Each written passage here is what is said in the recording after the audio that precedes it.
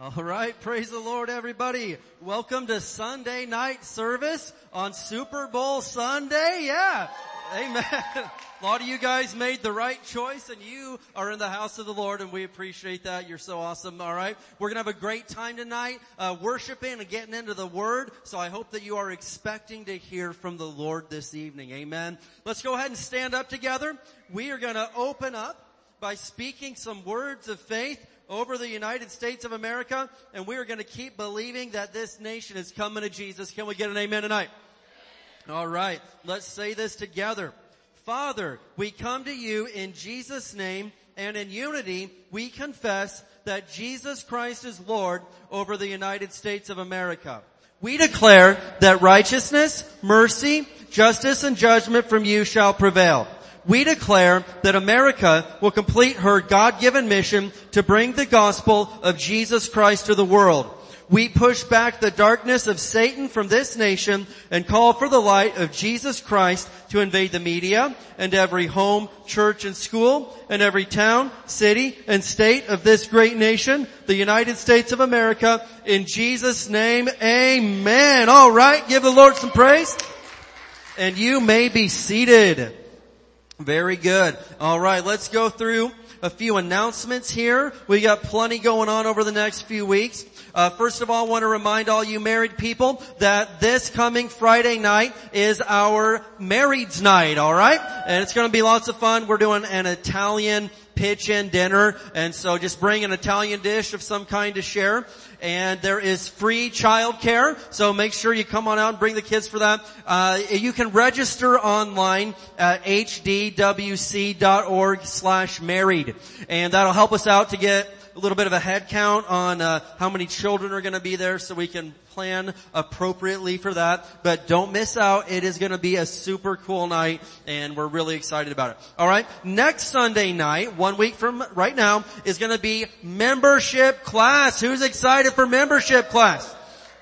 And so it'll be 4 to 7 p.m. This coming Sunday, and there is childcare for that. So make sure that if you're signed up to be here, we will give you a reminder phone call or text this weekend. All right, if you're signed up, so we will send a reminder out to you and make sure that you remember and that you're there. It's going to be a great night. And then a couple of Sunday nights from now is going to be worship night. Yes, for the 6 p.m. service on the 26th, all right, that's the last Sunday night of the month. For the Sunday night, 6 p.m. service, it's going to be a worship night, and we're just going to come in and worship, and whatever the Holy Spirit chooses to do, we're going to flow with it, but there's no agenda, nothing planned, no sermon, just whatever God leads us to do. It's going to be a really wonderful night, and we haven't really had one of these for quite a while, so we're super pumped up about this night. It's going to be great. And then Financial Peace University, we're going to be doing that again, starting on Sunday evening, March the 5th. We'll have some more details rolling out in the next week or two, but that class will run from 5:30 to 7 p.m. on Sunday nights, and it is a wonderful way to get some financial help if you need some, guidance on that and learn how to handle your finances God's way. So we will be getting the information out on that the next week or so. And then the last announcement is Sunday, March 12th is Mrs. Pastor's 75th birthday celebration. We're all really excited about that. It is going to be an awesome day. We're going to have a big pitch-in dinner right after the Sunday morning service, and we'll get a menu going here in the next week or so. But everyone be here at the 10 a.m. service that day. It is going to be a wonderful day of celebration, and we're just really, really excited about that day. So make sure that you don't miss Sunday, March 12th, all right? Well, that is the announcements for now. So, who knows what time it is now? Yes, that's right. It is happy time. God loves a cheerful giver. I'm going to have Pastor do the Sunday evening tithes and offerings tonight. Hallelujah. Amen. Glory to God. Hallelujah.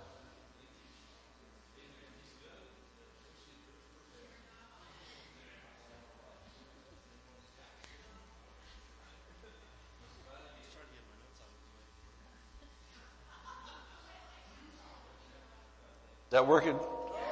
Woo! Like that man said years ago, can you hear me now? He said pretty soon they'll all hear us. Yeah, they did for a while, didn't they? All right, I hope you had you need an envelope for your tithes or your offerings. And open up your Bibles to Matthew chapter 6. Matthew chapter 6. And we're going to look at verse 33. Yeah, that should be a scripture that if you're over 3 or 4 months old in the Lord, then this ought to be a scripture that you could just quote forwards and backwards and go right to. And Pastor Dave was in this passage this morning when he was preaching, and it talks about the things that we need in life to live, things we need to sustain us and help us in everyday life. And talks about how non-covenant people, unsaved people, they're all fretful, they're worried, they're full of anxiety and worry. They don't know what they're going to do, what are we going to do, what are we going to do. But Jesus told us right here in verse 33, seek ye first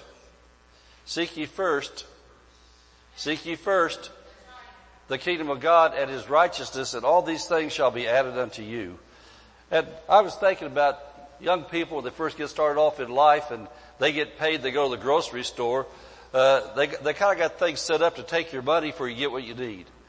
I went to the store with Mrs. Pastor, was going for a month. And so I went to the store and it amazed me. I went to the store, the first thing I saw was Hostess cupcakes and ding-dongs and potato chips and pop and all kinds of goofy stuff like that. I had a list. They wasn't on my list. So I didn't get them.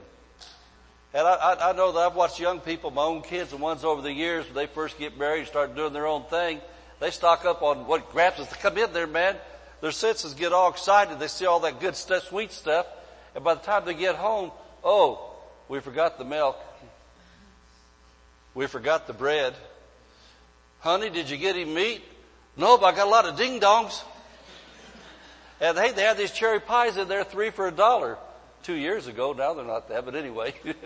But anyway, what I'm saying is this. I've had myself disciplined all my Christian life. When I get paid, before I even look at a grocery list or a light bill or anything else, I write out a tithe check. I seek ye first. The first thing off the top is the tithe check, and then I can see what's left over to do the bills, the thrills, and everything else I want to do. But it's first the kingdom of God. And because of that, all these things that I need, He adds to me. And I just think about what a shyster the devil is. Christians think somehow that God doesn't know the difference between addition and subtraction. They think if I give God the tithe first, that I'll be subtracted from. And so I can't afford to tithe because I'll be subtracted from, I'll lose. But Jesus said, nope, it doesn't work that way in the faith world. When you take care of God first, He adds too. Amen. That's called faith. And so, I just want to say to all believers listening to me, if you'll read your Bible and you put God first, not just in your life and pray and everything like that, but with your money. Put God first with your money. Take Him at His word. He said, bring your tithe into the storehouse. Then He said, prove me. And if there's ever a time that God's looking for faith people to prove Him, it's now. He wants to show Himself strong. He wants people that looks like they're barely going to get along to prosper and succeed. And the reason He does that is because we're His children. He wants people to come up to us and say, how are you guys doing it? I make twice as much as you, but you're living better than me. Say, I changed my source. I work at the railroad, but I work for God first. I work for the school, but I work for God first. Or I'm in the military, but I work for God first. And when you live your life that way, Jesus Himself said, all these things will be added unto you. And so I just want to always encourage Christians to just take the simplicity of the Bible and believe it. He said He'll add, not subtract. So the next time that you're ready to do something for God for your money, like tithe or something, and the first thing that little thought hits your head, well, wait a minute. If I do that, then I can't do this, and I can't do this, and I can't do this. No, God said He wouldn't subtract, He'd add. Amen. Doing better preaching than you are shouting. All right, let's stand up and make our financial faith confession.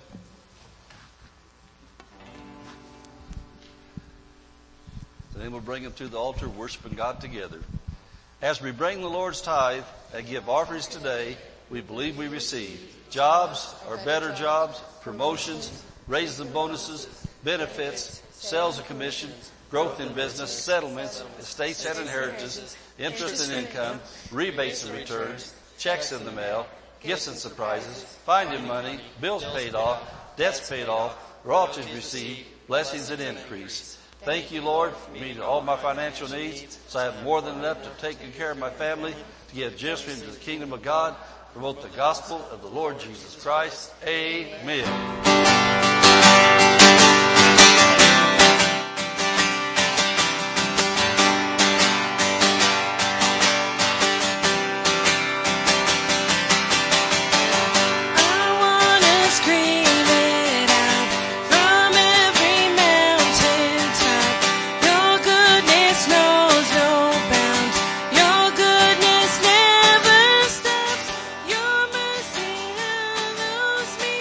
Your kindness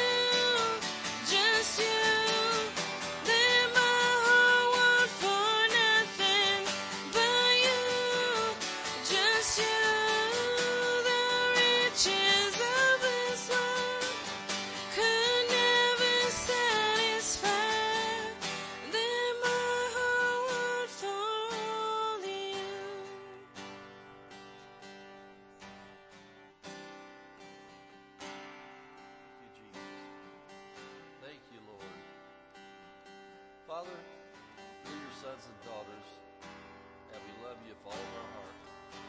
All of our soul, Lord, we're working on our soul and all of our strength. And as we get into your word tonight, I think your word's going to get into us. And Lord, it's going to get into our thinking, our understanding more. And I thank you for the grace of God. We can act on the word that we see, that we learn, that we hear, and be stronger Christians and better Christians, and not be backsliders. But press it in. Do it better every day, Lord, to represent you on this earth and live a victorious Christian life. Thank you in Jesus' name. Amen. Amen, amen, amen. You can be seated. I'm excited. I'm really excited. I'm going to teach something tonight I've never taught, and not so sure I've ever heard it taught like this. The Lord gave it to me fresh today from early this morning. Worked it all day long, but it's an area of life that I've worked on for 43 years. It's my solical life. My solical life. Tonight's title is Get Your Soul Under Control. Get your soul under control. And Pastor Dave taught on a couple weeks ago on Wednesday night, the 25th of January, healing for your soul. So I know the Lord's been talking to him too. We haven't talked to each other about it, but I know the Lord has talked to him about this because he's been hitting on it some. And I've been studying verses for the last several months, the Lord working on me. The longer I live, the more I need to know to be able to live a victorious Christian life. You know, I think about Christians.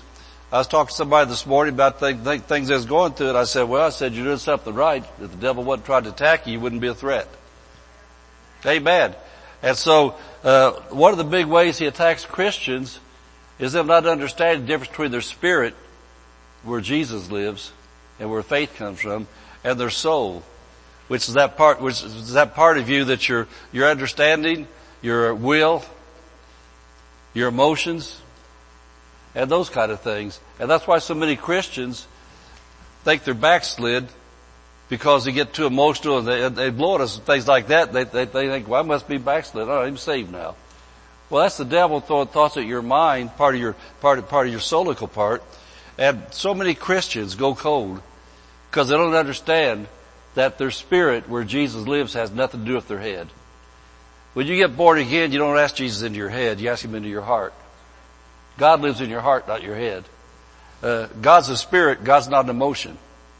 We have emotions, but emotions aren't supposed to control us. We're supposed to control them and use them when we need them. Amen? For different things. But anyway, I don't want to go down that road because that's not where I'm going. You need to see some of these verses I'm going to show you, and probably going to get some meat tonight. So if you're meat eaters, you need some meat. You need to take notes, listen closely, and then watch the whatever we call it anymore. I don't know what they call it. They're not a tape. They're not a film. What do we call it? Live stream. You can watch that again. But look at Ephesians chapter 2, verse 8 and 9. And this is a familiar scripture. It's a Bible scripture. And if you were ever a Baptist, it's a scripture you heard frequently. And there's nothing wrong with that. I'm not saying anything wrong about it. I'm just saying it's a scripture. They major on this, and we need to too, till we're born again. Then we're born again, we need to grow beyond this. But Ephesians 2, verse 8 and 9, and as we look at this, I want you to see what it says, because it says very plainly. For by grace are you saved through faith, and that not of yourselves. It is the gift of God, not of works. You're saved, not of works.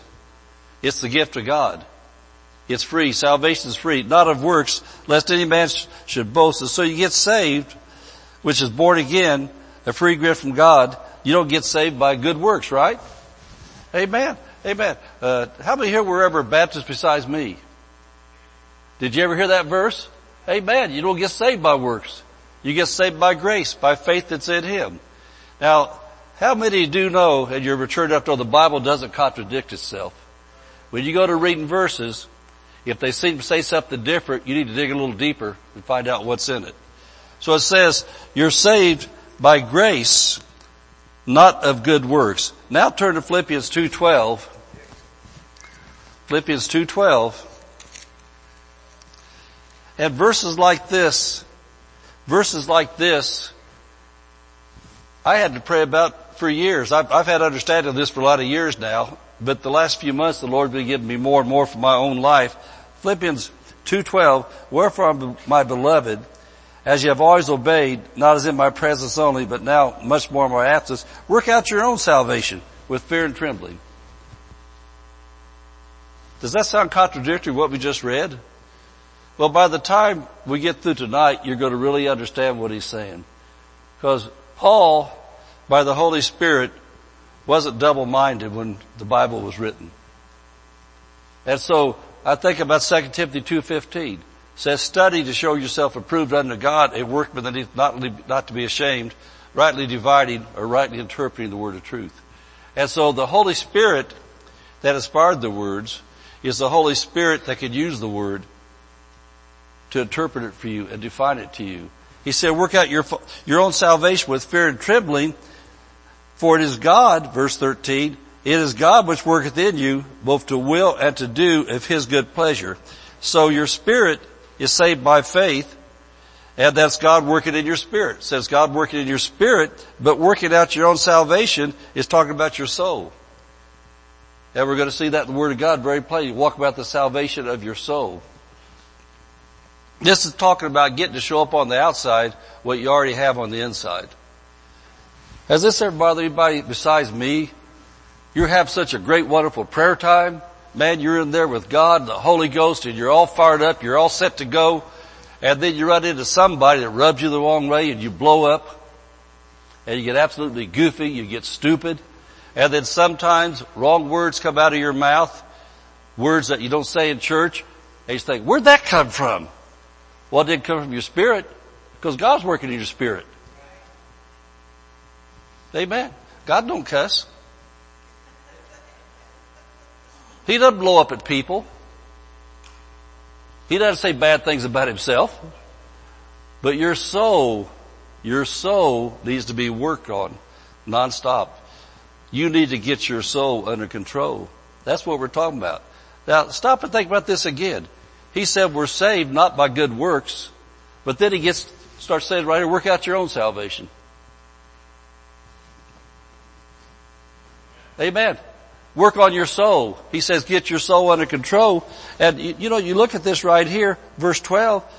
They're born again people. Says, wherefore, my beloved, as you've always obeyed. He's talking about disciples. He's talking about Christians. He says you've always obeyed. He said now work out your own salvation. Because it's God working in you. Well, I know the Bible, somewhat. And I know that God's not working inside of unsaved people. He's working on them to get on the inside. But you can't say to somebody that's an absolute heathen, anti-God person, hates Christians, hates everything that's morally right. You can't say, you know what, brother, God's working in you. Well, there's a God working in him all right. It's not the same God that I serve. It's a different God. Amen? So is this making sense to you, these two verses I'm seeing? He says God's already working in you, and then I will paraphrase that and say this about working out your own salvation with fear and trembling. I said this statement a minute ago. I'm going to say it again because he gave this to me years ago. He said what this means is getting to show up on the outside what you've already got on the inside. I've got God working on the inside. I want God working on the outside more. So when that temptation to blow up at somebody that wrongs me is there, I just stop and say what Jesus said. I say, Jesus, forgive them. They don't know what they do. And that's really the truth according to the Bible, because we know the story of Saul of Tarsus. When Jesus showed up because he was hurting Christians, he said, hey, why are you persecuting me? And so there comes a point in time when your persecutors will be in trouble with Jesus. And so that's why I could easily say, if somebody's really working on me, trying to destroy my life, my family, my church, in my prayer closet, see, I wouldn't want to say it to their face, because to say stuff like that, when you say it, it comes out wrong. And then they think you're somebody that's some kind of super religious person. And then in modern times, you'll be all over Facebook or whatever other goofy things they got, talking about you, what a holier than thou church this is, when people think they're better than everybody else. And so I do my talking in private about people. I say, Father, forgive them. Give them grace. Have mercy on them, Lord. Lord, please give him another chance to get this thing right, because I know, Jesus, from your word, if they keep attacking me at the ministry you've given me, and my family, there's going to come a point in time they're in trouble with you, and I don't want to see that happen to them. Amen. Do you see what I'm saying? Instead of blowing up and saying, I'll tell you what, they got 10,000 likes, I'm going to get 20. Well, I only care about one like. That's Jesus liking me. Amen. And so he says, it's God working in us. And so let's talk about God on the inside getting to have some control on the outside, because we get our soul under control. Now look at Hebrews chapter 10 verse 39. And I'm setting this up so you'll see these different verses. And this is not something that I really had to study out. When the Lord got me started this direction early this morning, I just started writing things down that I feed on. I started writing things down that I live on and that I've grown on for all my Christian life. But Hebrews 10 verse 39, you've probably heard this verse before, says this, and this is the same Paul talking, but we are not of them that draw back unto perdition. That means backsliding. How many don't want to backslide? This tells us what to do to set ourselves up not to backslide, but to keep pressing forward. We're not of them who draw back to perdition, but he's talking to believers, but of them that believe to the saving of the soul. Wow. There it is again. He says, the best way to set yourself up to stay saved, not backslide, is work on your soul. We believe to the saving of the soul. And I know that Christian talk has always been, man, soul winners. How many souls got saved? Well, I just know that in this church right now, I know the pastor's still working on the saving of his soul. My soul is being worked on by me in a big time way in the time period I'm in. I'm working on my soul because it seems like the more you grow, you start recognizing the imperfections. Have you recognized the imperfections? We're supposed to be growing all the time to become more like him. And as you become more like him, something happens with us. We're going to look at some of these verses. Something happens that we recognize, wow, I got a long way to go. And you know what that means? I just realized that my soul needs some more saving. I'm not talking about my spirit. My spirit got all the salvation it's ever going to get in the twinkling of an eye. Back on January 29th, 1980, when I said, Jesus, you're real. I give my life to you. Come into my heart. Forgive me, Lord. Be my Savior. Right then, all the salvation my spirit could ever get, it's got. Why is that? Because God's in there. And He's perfect. And I'm a new creation in Christ. Old things are passed away. All things become new. That's 2 Corinthians 5:17. My spirit does not need restored. It doesn't need saved. It doesn't need converted. My spirit became brand new. I got saved. It's brand new. Well, if my spirit's brand new, how come sometimes I do things I don't want to do? How come sometimes I make the same mistake over and over and over and over, do the same stupid thing again? That's because my soul needs to get saved. It needs more saved. And so he says we believe to the saving of the soul. And so this is a lifelong process. Born again salvation in your spirit, instantaneous. The saving of your soul, as long as you're living, as long as you're breathing, if you want to stay a born again Christian, stay saved, walk with Jesus, you've got to continually be working on your soul and be believing God to help you get that soul under control. Now look at Hebrews chapter 5. And this is actually where the Lord gave me this morning, that as I spent more time with Him, these other things came out and got added to it. But Hebrews chapter 5 verse 12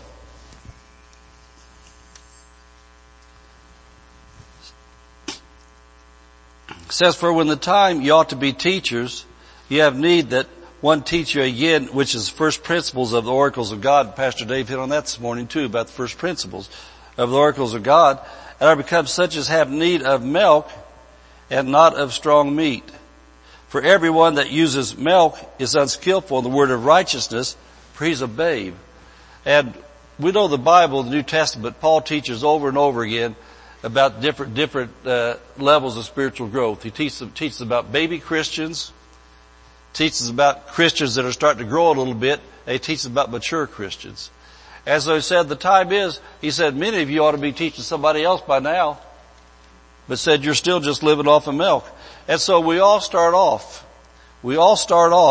as born again children, babies, only know how to feed on the milk of God's Word.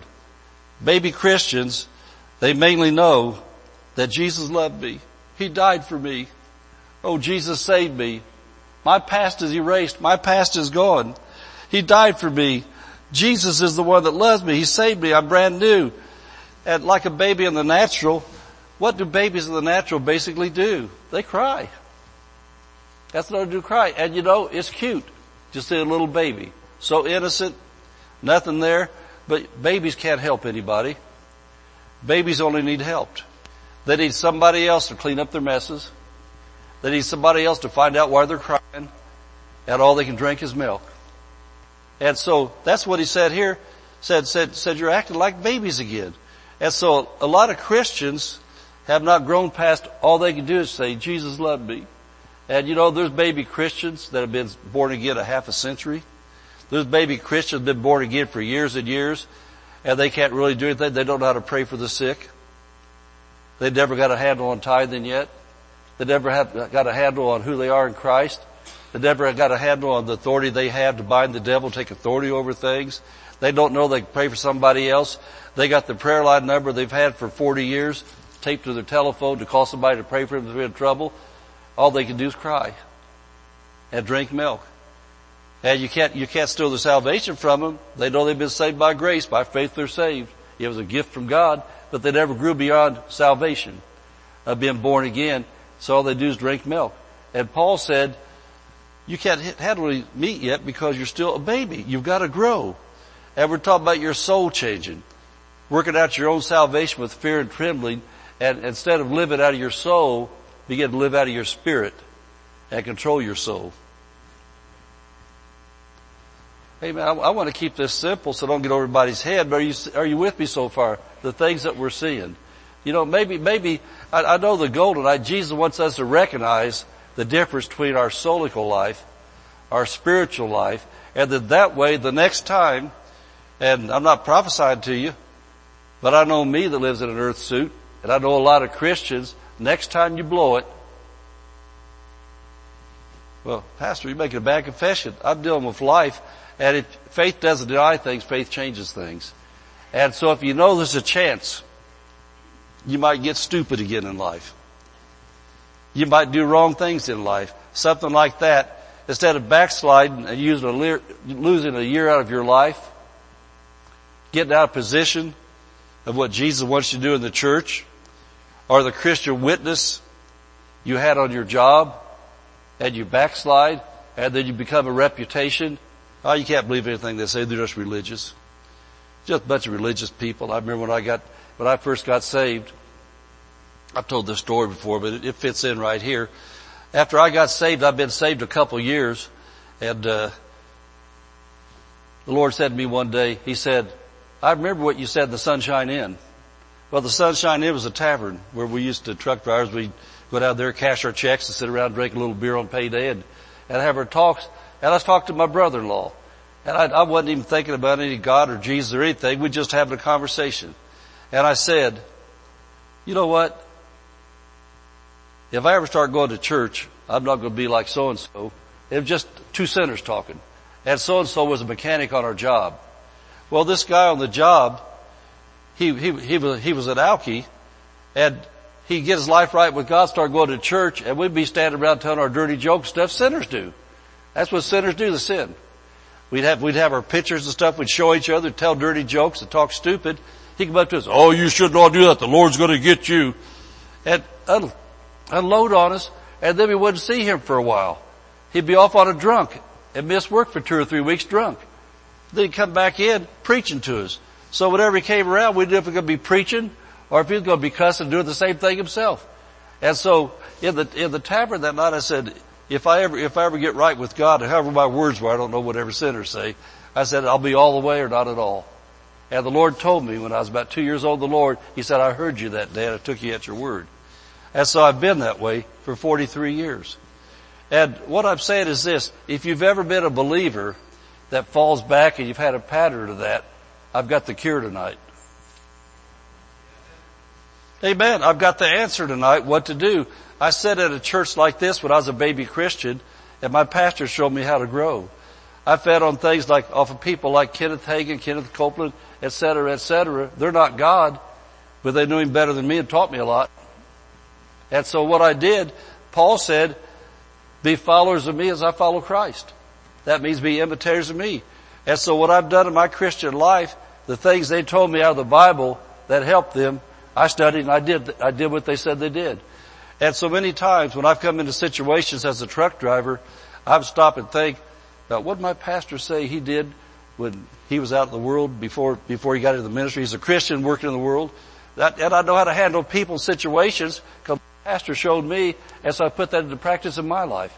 And then the ministry, when I come into situations in the church, I always said, now what Brother Hagin say he did when he was a pastor?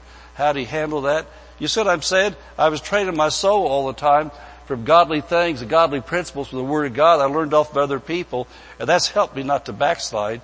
It's helped me not to quit because I knew what to do because I got my soul under control instead of when I missed it and blew it, just, oh man, I must not even be saved.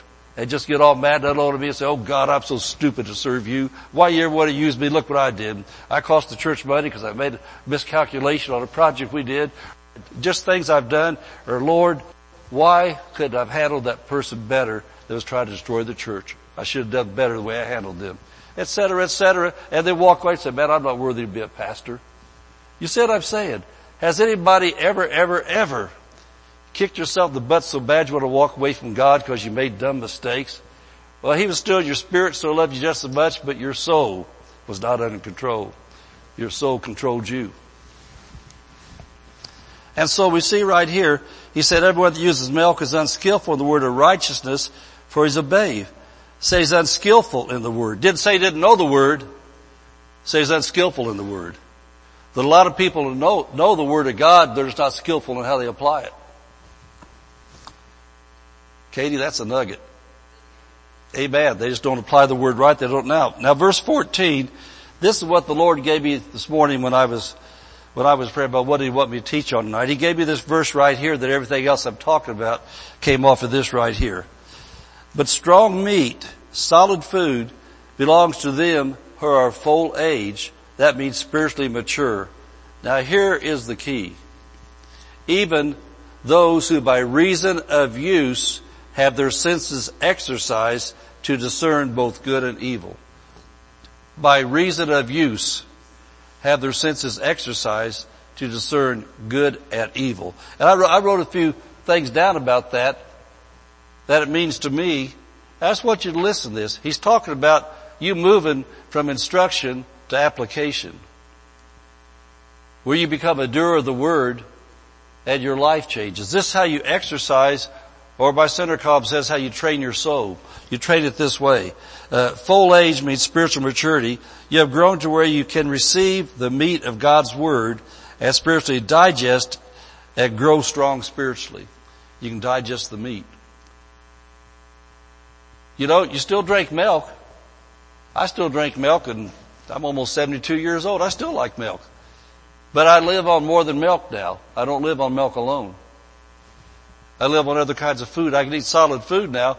And as a mature Christian now, I still like to read Romans 10:9 and 10. Whosoever calleth upon the name of the Lord shall be saved, for I believe in my heart, confess with my mouth, Jesus is Lord, I'm saved. I still like the basic first principles of the Word of God. But I don't stay there.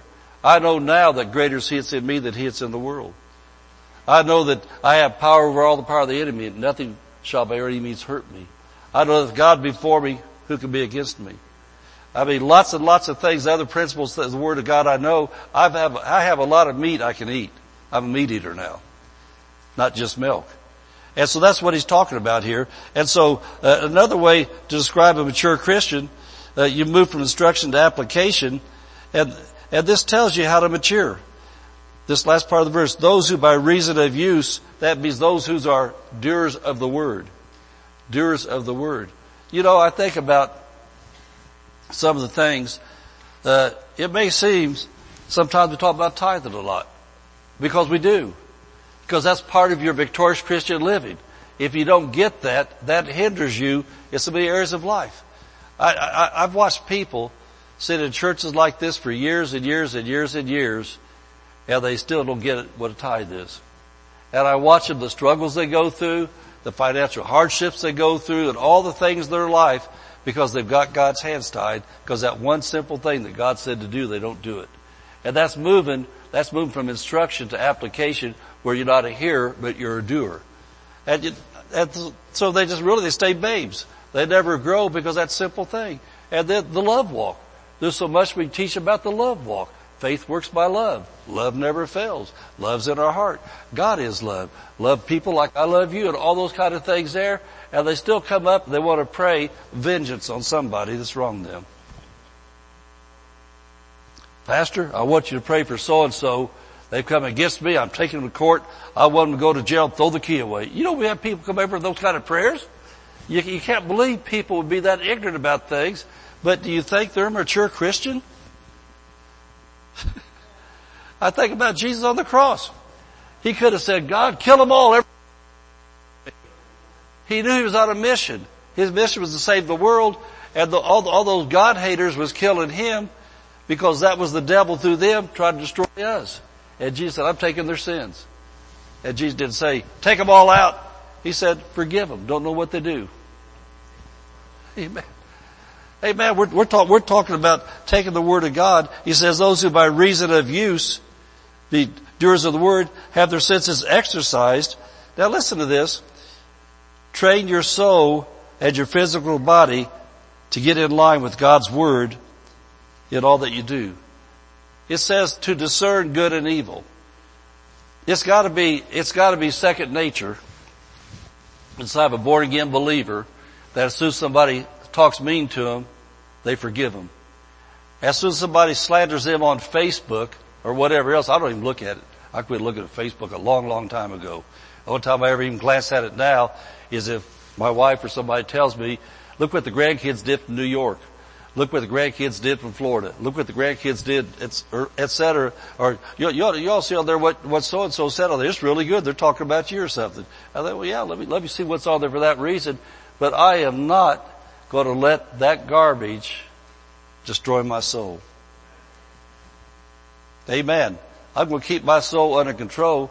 I like what Dr. Barclay said, was that Pastor David, I went down there last week, he was talking about his life. He said people written books about him, slandering him, calling him all the names they call him, and there's articles and different things come on, and said somebody say, Pastor Barclay, Dr. Barclay, did you read what they said? He said, no, and I'm not going to, and you better not tell me. I am not going to get that in me to mess me up. Amen. Is this helping anybody to see these kind of things here?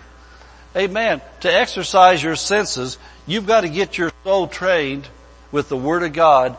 So you have automatic recall on the inside of you. How you act, you respond on automatic pilot. I know that I'm thinking about driving. I learned how to drive a car, and then I had to learn how to drive 18-wheelers. And, you know, Pastor Dave, he's still learning things about driving. He's a pastor, so I won't. Anyway, I let him drive us to the airport and things like that. Riding down the road, he was making fun of things I've taught him. We're riding on the 15 like that. He says, Dad, I know you're looking up the road there at that fourth semi up there to see what's going on. He said, I can see that far too. I said, okay, but see, it was second nature to me. On traffic in California, I still handle it like I did when I drove an 18-wheeler. If I'm driving, somebody else doesn't know how to drive by looking far ahead, they get stopped over here. And I'm already over here where they're still moving. Because when I'm driving up the road, I see those brake lights come on way up there, that lane. No, it's time for me to get over here now. Because all of a sudden people are, they all crash. Like the brakes. Because I've got myself trained automatic pilot, I see what's going on. If I see an erratic driver out there, I already anticipate back here, be ready, because that guy's allowed to pop in your lane. And so by the time they do that, I wasn't caught off guard. Because I've been watching them for the last 5 miles, what they're doing, and I know what they're going to do. And so I'm saying as a Christian, you need to be trained in automatic pilot. That if you're going into your job or something's going on, and somebody catches you off guard, you ought to have automatic pilot kick in. Well, your soul doesn't lead you. Your spirit overrides your soul. That automatic pilot, you handle that thing. I've got myself trained. You know, Pastor Dave, we've talked sometimes, we had a lot of poor years ago where we didn't have much. And one of my most fearful things of the whole day was checking the mail. Oh, we used to hate to check the mail. Going to shut off the lights, going to do this, going to do that. All the stupid stuff. I started reprogramming my soul to say, you know what, today we're going to harvest. And we started calling, go to our mailbox, going out to pick the harvest. You know why? Because we're givers. It's given back to us, good measure, pressed down, shake together, men giving our bosom. And so instead of expecting bad crops in the mailbox, we started expecting harvest in the mailbox. And so we never checked the mail for years. We said, let's go get the harvest. What was I doing? I was exercising my senses, my soul, to keep my soul under control so I didn't have to live in fear, because God didn't give me the spirit of fear. That's wrong for the devil to make you afraid to answer your phone. Of course, now they got caller ID, so now that's easy to do now. But back then it wasn't easy to do because you had to answer your phone because it might be somebody wanting to bless you, so you had to. All right. So moving right along. And so, you need to train your soul and your physical senses to act in line with God's Word. That's called to discern good and evil. Keep your soul under control. In other words, you mature from being a babe in Christ to a grown-up believer by living and making decisions in life based upon the principle of God's Word instead of what's socially and politically popular. Jesus and his spiritual laws never change. Jesus and his spiritual laws never change. They never change, never change, never change. I remember one of the first guest speakers we had when we were baby pastors were some really seasoned ministers in their 70s from Michigan. And we had them come down to our church. I'll never forget something the pastor's wife, I guess she must have been a pastor too, kept saying. When she was teaching the Bible, she said, I'm going to do what's right if nobody else does. You know, there's a lot of things that popular preachers preach today about morality and other things that aren't Bible. But they want to grow big churches. They don't want to offend people. So they preach things that are anti-Bible about life like that. I don't care what anybody preaches. I'm going to preach the Bible. I'm the one going to answer to God for me. I'm going to answer to God for what I taught, how I lived, and what I did. And so if I know what God's will is in the Bible about moral things, then I'm going to preach those things and do my best to live like He says to live. I don't care if there's 10,000 people give me 10,000 don't likes. I'll never see them anyway because I don't look at it. But as long as I get, if God be for me, Romans 8:31, who can be against me, doesn't make any difference. I decided a long time ago that God and I were a majority. Doing better preaching than you are shouting. Hey man, I'm talking about helping your soul. And so anyway, I want you to go to 2 Peter chapter 1 verse 4. 2 Peter chapter 1 verse 4.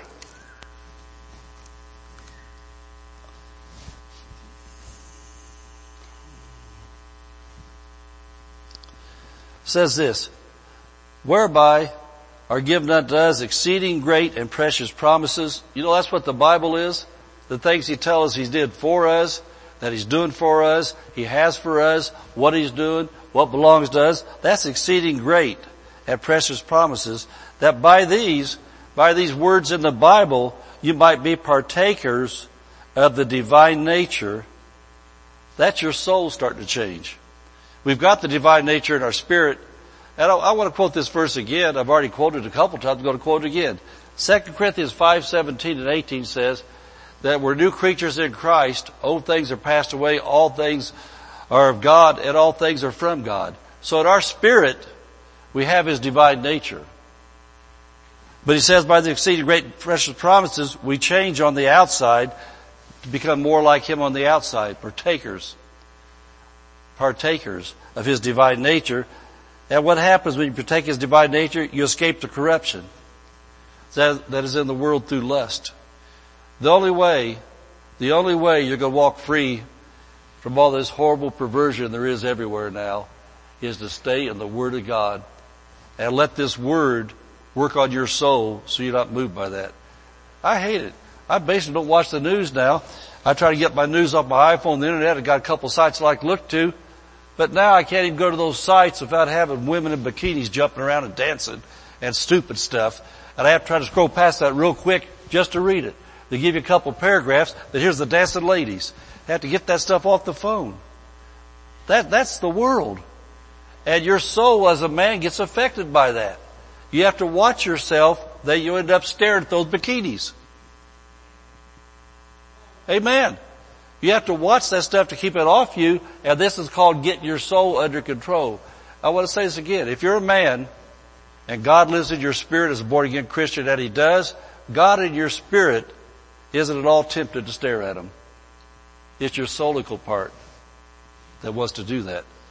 And the only way you can escape that corruption that's in the world through lust is become more and more partaker of His divine nature. And we're going to show you how to do that. Right, the Word of God. So can you see how He's talking about the soul here? We've already got His divine nature in our spirit, but we want that showing up in our soul. Amen. Amen. Glory to God. I'm going to say it again. Do better preaching than you are shouting. Thank you, Jesus. And so spiritually, we're new creatures in Christ, but for our life to change, we've got to activate. We've got to activate these exceeding great and precious promises into our soul. Sit under a pastor that will feed you not only milk, but also the meat of the Word, and then put into practice what you learn. It'll do you no good if you don't put it into practice. James 1:21 has really been a powerful verse in my life. I've really been feeding on this one and feeding on this one and feeding on this one and feeding on this one day and night. Because I want to change. I want to do better. I want to bear the fruit in my older age that Jesus wants me to bear. I want to be productive how He wants me to be productive. I want to change. I'm not going to grow old and get stagnant spiritually. I'm going to grow older and get sharper and sharper and sharper and sharper, and my soul is going to cooperate with the Spirit of God inside of me. Okay, verse 21. Now look at this. Wherefore, lay apart all filthiness and abundance of wickedness. Now look at this right here. And receive with meekness the engrafted word, or my center copy says the implanted word, which is what? Able to what? Save your souls. What saves your souls? You receive with meekness. To meekness means be teachable. To be teachable. And I'm thinking about Ernest. In our men's meeting the other day, Ernest said that we're old set in our ways, talk about old people like us, but we may be set in our ways a lot of natural things, but as spiritual things we're not. We're teachable still. We are teachable. We're meek. We still receive the implanted word. And you know what I think about that implanted, it says in the King James there, years ago when that, I know nothing about these things, never known anybody had one, but I know there's things out there called patches. And I know that years ago, people used to get these patches, the nicotine patches they called them. And they're supposed to, if they got a craving for a cigarette or tobacco, they're supposed to give Scott a little spurt or something, injection or something, and put it into their system so they wouldn't go light up again to try to help them. And I think about this implanted word. This word gets implanted, Greek says engrafted, into our soul. And so that word gets engrafted into our soulical part of our lives. We need a little spurt from God. It helps us to say no. To lay aside the filthiness and the abundance of wickedness when that word gets implanted. Now get what I'm saying, what the Bible said. Said it's able to save your souls. Well, a lot of things that's God's able to do in our lives, but we're the ones got to be the doers of it. We're the ones. It says receive with meekness. And so what I say all the time, I was taught this as a young Christian, when somebody's teaching the Word of God and they're saying things I need to hear, I whisper by my breath, Jesus, I receive that. I receive that, Lord. That's for me. That's for me, Jesus. I receive that. It says we have a choice. We can receive with meekness. And something else I've learned too, there's been things, sometimes I've learned things wrong spiritually because somebody was teaching error and I didn't know it at the time. And I'll be sitting under somebody else and all of a sudden they show up abundance of scriptures like I'm doing tonight. I always have a lot of scriptures, but all of a sudden I'll say, wow, wait a minute. that guy was right on a lot of things, but I can see now he wasn't teaching right. And so what I do then, I receive with meekness. I say, Lord, forgive me if I've taught that wrong myself because I had wrong teaching and I believed it. I say, forgive me for that, Lord. And Lord, I receive with meekness. In other words, I'm teachable. Be teachable. Be teachable. Be teachable. Why? Because it's able to save your souls. It's only able to save your souls if you're not hard-hearted and hard-headed. And you say, well, I already know that. That's wrong. I'm shutting him down. I'm not going to listen to her because I know that's wrong. You better always stay teachable. And if it's wrong, don't listen to it. If you know it's wrong from the Word of God. But just because you hear something different and it seems right to your heart, you always listen with your heart. And it seems right, then be open with the Scriptures. And if it can't be taught to you from the Word of God in multiple places, then it's not really a Bible doctrine. Bible doctrines, the principles of God's Word, are cover to cover. Amen. Does this help anybody? Amen. Now, I want to read this verse again because this verse right here has lit me up for about the last 3 months. Receive with meekness the grafted word, and this always jumps off at me, which is able to save your souls. And that's what we're talking about is our souls. And it says, what saves our souls? The grafted word. Now I want to show you another verse that goes along with that the Lord's been giving me in the same season. Go to Psalms 19. Amen.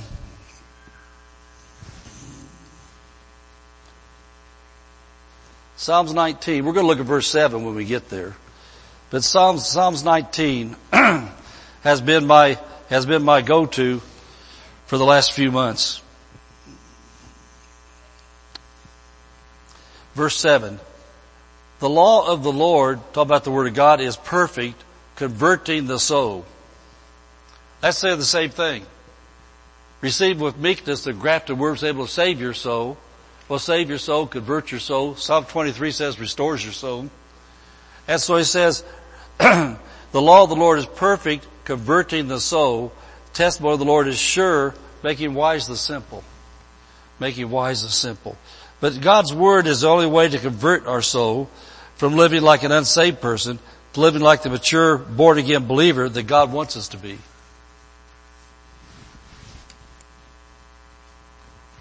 Is we painting a picture here? Is making sense to you what we're saying? I think about my soul. I've been working on my soul for 43 years. And it's just like I said a while ago, sometimes something comes out of that mouth. You think, where'd that come from? And I think about back in Indiana, we had a lot more gardens than we have here because back there we had free water. It was rain. It rained a lot. Dirt out there was different kind of dirt. It wasn't sand. A lot of it was black dirt, really rich soil out there. And I remember there'd be a lot of times you work the same garden spot for years and all of a sudden a big old rock comes up. Where'd that come from? Well, it was there, but just all of a sudden it popped up. And so you don't leave the rock there, you get rid of the rock. In your life, all of a sudden, those words come out of your mouth, think, man, I haven't said that for years, Jesus. Your soul needs converted more. It needs restored, needs renewed, needs changed, and you need the engrafted word. The word has got to not only be in your heart, but be a part of your soulical life, your emotions, your will. That's the thing you've got to understand. When that engrafted word, that implanted word gets connected to your soul, becomes a part of your soul on the inside of you, then you get on automatic pilot. And automatically, you're going to say things that's right. Automatically, it's just like all the different things, the spell check thing, which I don't think a lot about.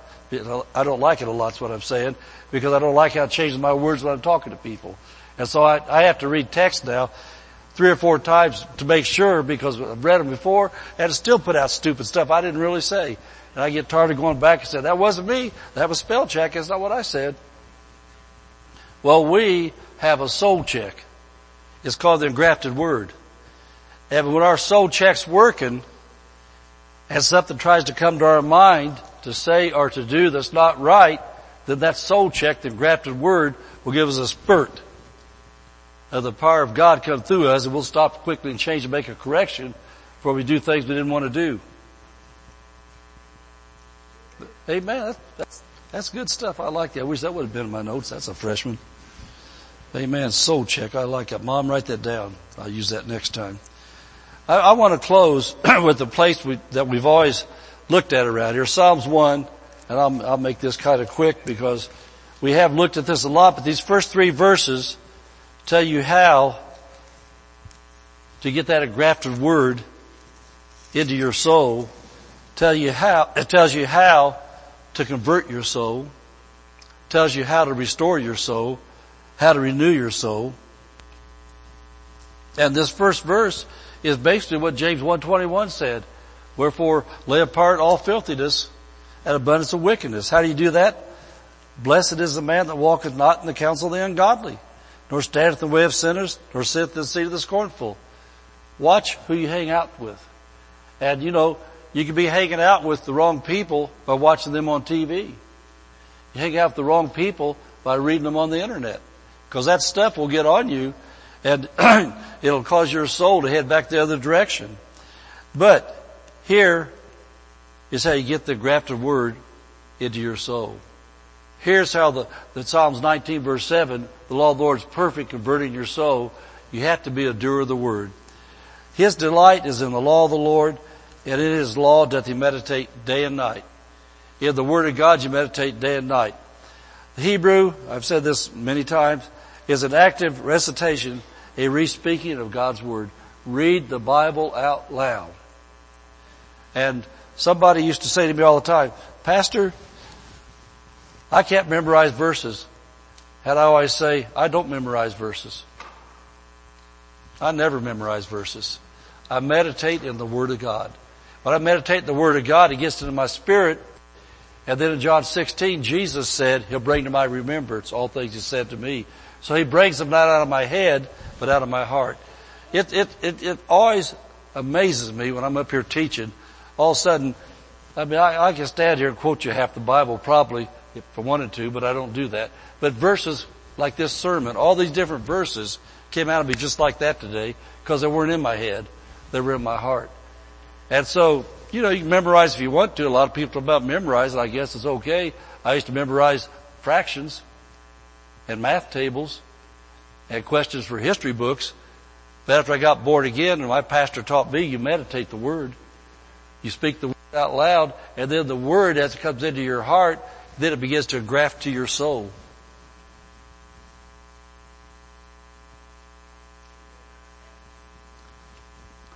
He says you meditate the Word day and night. You ponder by speaking it out loud. And that's what I've always done. I speak it out loud when I'm reading it today, when I'm in my prayer closet at home, my Bible, in the morning time. When I read, no matter what I'm reading, I read it out loud, I read it out loud, I read it out loud. You know why? I'm meditating in the Word day and night. When I meditate in the Word day and night, that engrafted Word is converting my soul. As it converts my soul, at the first sign of soul trouble, when the thoughts come, I immediately speak the Word of God out loud. I don't just ignore nasty thoughts, I speak the Word of God out. I just don't ignore hateful thoughts, I speak the Word of God out on love. Whatever it is comes my way, I speak out loud what the Word of God says about that situation. And that's how I meditate the Word day and night. So anyway, get your soul under control. If you do these things, your life will change for the better. And like Hebrews 10:39 said, you won't fall back to perdition. You won't backslide. You'll keep going forward. Amen, amen, amen. Pastor Dave, you're going to play the guitar. Wait. Well, he's going to play the guitar and I'm going to sing, so just everybody can leave. Hallelujah. Let's stand up. Let's stand up. I don't know about you, but I liked what I just taught. I think that was really helpful to the body of Christ. I know it's helped me, and I just think about our calling here to equip God's people for victorious Christian livings.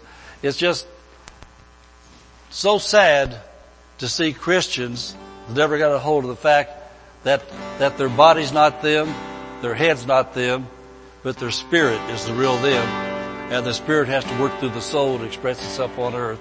So as you keep on thanking God for your salvation, that you didn't get it by works, you got it by faith, just understand your soul is a lifelong process. You keep on having to work on that soul all the time, and the Bible calls that working out your own salvation with fear and trembling. The Bible calls that your soul needs saved, etc., etc. So anyway, just hold on to those things, study those things, and get some of those verses into your life and learn them for yourself. And the next time you're under attack, you say, wait a minute, God's just as strong in my spirit as He ever was. This is my soul, and I'm going to get my soul under control. Amen, amen, amen, amen. Good job, guys. All right. Well, we're going to worship the Lord, and the altar team come up here where the prayers are.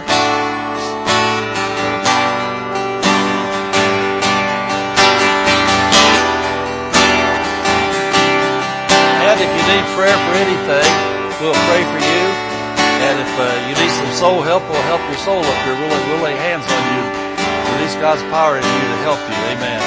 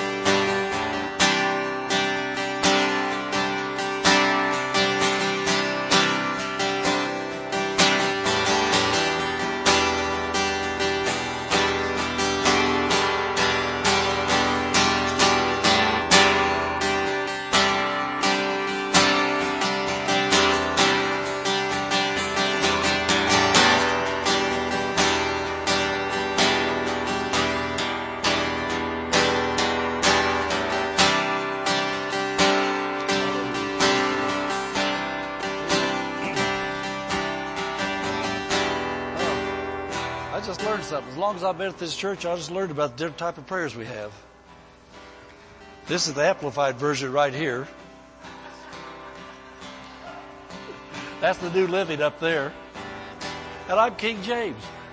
So whatever kind of prayer you want, just determine which line you come into.